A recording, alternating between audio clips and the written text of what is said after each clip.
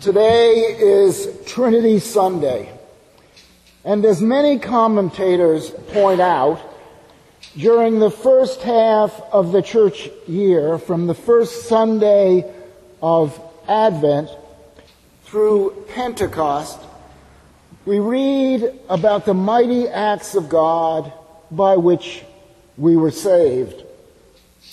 Then, in the second half of the year, the season of Pentecost itself, we read and are exhorted in the way that God would like us to react in response to God's great and saving deeds. That we are to follow the Spirit of God, to live a life filled with justice and peacemaking, a life filled with love and sharing, a life filled with joy and hope. The transition Sunday between those two halves of the church year is Trinity Sunday. The Sunday that most commentators say is not on one of the mighty acts of God, but on a human doctrine. This is the Sunday that if any rector has an assistant or an associate, they always preach. Because rectors don't want to preach on the Trinity. I've actually had a quite different attitude towards this, preferring not to meander into the musings of the theologians, but to use this Sunday as an occasion to talk about God in God's self. Who is God, and how does God relate to God's self and God's creation? It seems to me that we become who we love. And so if we love God and know God, it is a very important thing to talk about how God is and who God is. So today I want to preach a different kind of a sermon than I normally preach. And I'm glad it's cool, because I'm going to start musing on a couple of ideas about God and how God relates to God's creation. And I assure you, when I start musing, I don't do it quickly. Today's first lesson is the familiar creation story from the beginning of Genesis. And I want to start what I'm going to say today by talking about creation, but not in its normal poetic and mythical way, but as science would talk about creation. Maybe some of you read an article published about a year ago, an article that I have been yearning to preach on, an article that came out of the experiments of the Fermi National Accelerator Laboratory near Chicago. This lab is one of those super colliders where they take protons later, where they take protons, speed them up to close the speed of light, and then smash them into each other in an attempt to reproduce the conditions that existed immediately following the Big Bang, out of which our universe and everything else that exists was created. And this is what I find interesting. Apparently, by the rules of normal particle physics, that Big Bang should have caused the creation of an equal amount of matter, that's protons, neutrons, electrons, and other subatomic particles, and in an equal amount their evil cousins, antimatter. That is, antiprotons, antineutrons, antielectrons, and other anti-subatomic particles. And, you guessed it, if that had happened, poof, all that antimatter would have caused the destruction of all that matter, and therefore no universe or anything else. But as we know from the last time we stubbed our toe or looked in the mirror, there is a lot of stuff out there, real stuff, bump into hurt yourself stuff. The problem is that prior to some of these recent discoveries, the physicists could not explain why or how all this stuff exists. So what do they think they've now discovered? They discovered that some particles called neutral B mesons that are famous for being fickle.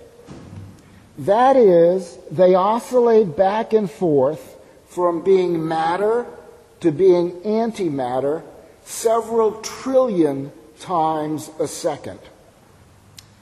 As it happens, these neutral B mesons, created in the proton-antiproton collisions, seem to go from their antimatter state to their matter state more rapidly than they go the other way around, leading to an eventual preponderance of matter over antimatter of about 1%. When these decay to muons, sort of fat electrons, and that may be just enough of an anomaly for everything, including you and me, to exist. Or, as one of the scientists, Joe Lycan, a theorist at the Fermi Lab, said, "So I would not say that this announcement is equivalent to seeing the face of God, but it might just turn out to be the toe of God." All of which sounds to me, in that mind of mine which tends to connect everything to everything else, like the wisdom spoken of in the book of Proverbs, there at the beginning of creation, creating boundaries so that the things can exist and be life-giving, and not just chaos, which can be pretty empty and destructive and damaging to life. Instead, we have love, which enables things to be and enables them to be beautiful. Thank you, God, for that gentle touch that made all the difference. The God we have, as it turns out, is about life, order, and beauty. Alleluia. My second story this morning is not so much about physics as about a physicist, Albert Einstein.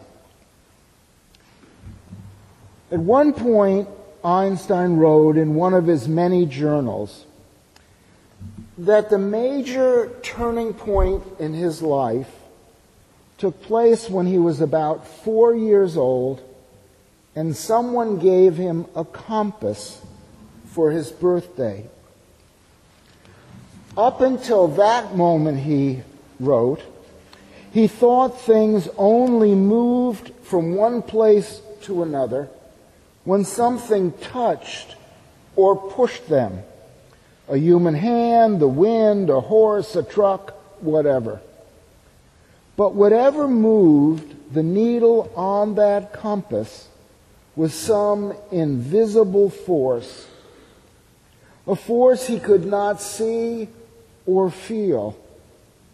And that got Einstein to wondering what other invisible forces there are and how do they work. And all of that thinking, as most of you know, led to some very important theories, including some of those about particle physics mentioned in my first story. Now, why is that important, you ask?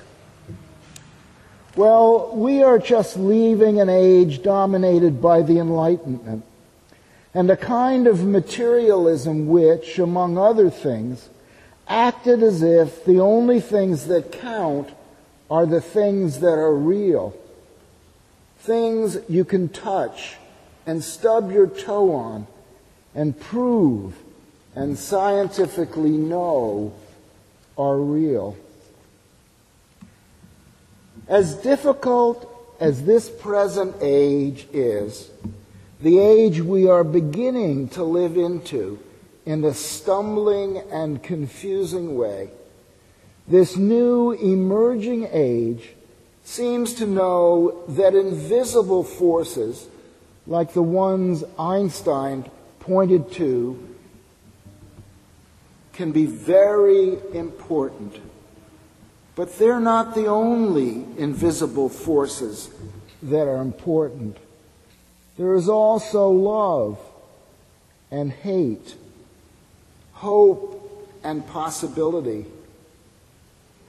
Like God and other invisible things, these point to meaning, love, and beauty, and can make a real difference if we want to live a meaningful life.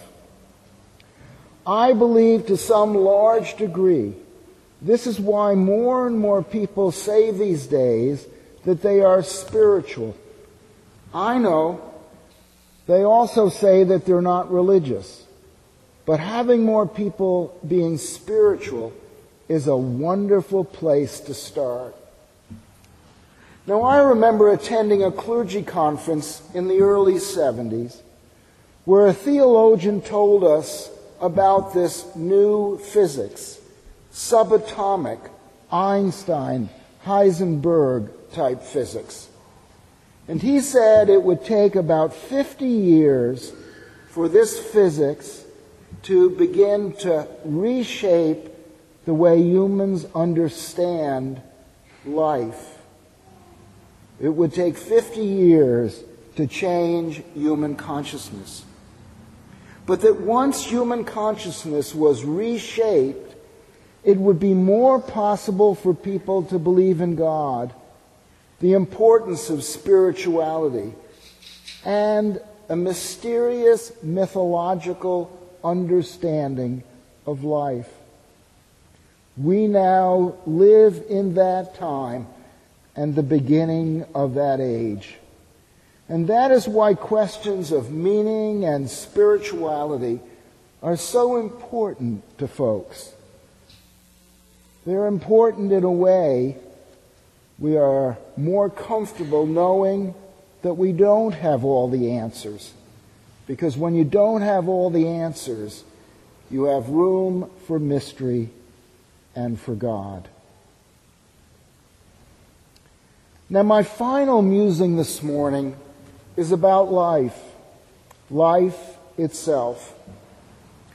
As I understand it, scientists now know what conditions are necessary for the creation of life, necessary for life to exist. Conditions need to be such that proteins, I told you I would get to the proteins. Conditions need to be such that proteins can be brought into being. To create proteins, as I understand it, strings of amino acids, enzymes, that act together in a particular way need to be present. And the condition needs to exist that those proteins can fold over upon themselves and join together into helixes, double helixes.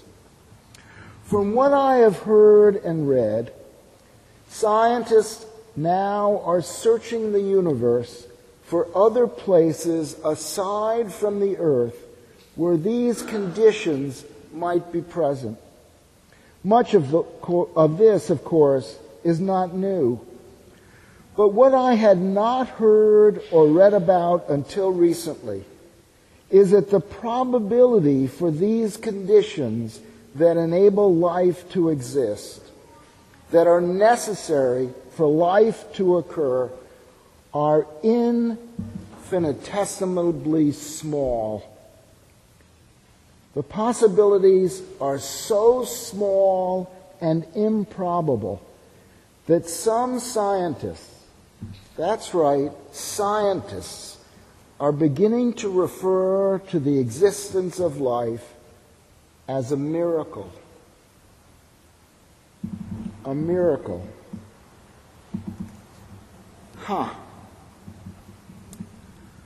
I also read recently that all the water on the earth, or at least virtually all of it, most probably came from one comet that struck the earth and then had its ice tail melt into what eventually formed our streams, rivers, and oceans.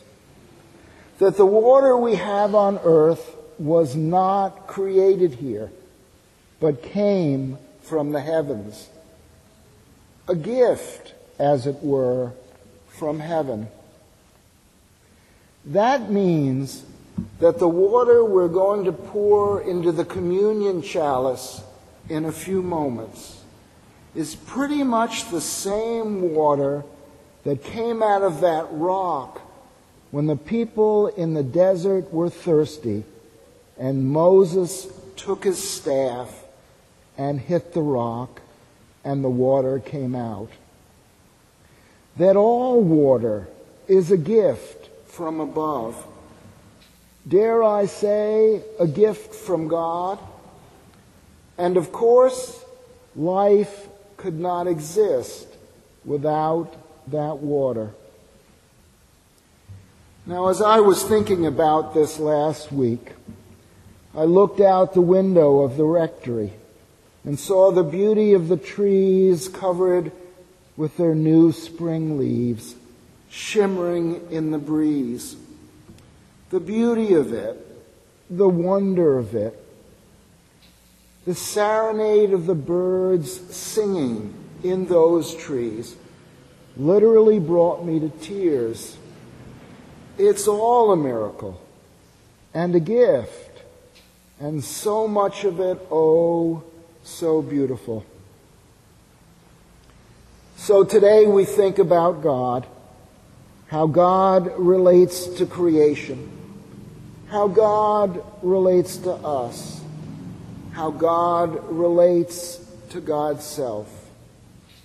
The wisdom of God that overcomes chaos, death, and nothingness.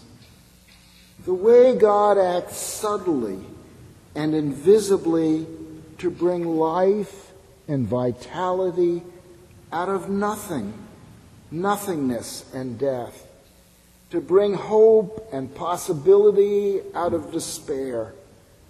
How God's ever-emanating love creates, brings together, and connects things in a way that is beauty and love and meaning. It's a wonder, isn't it?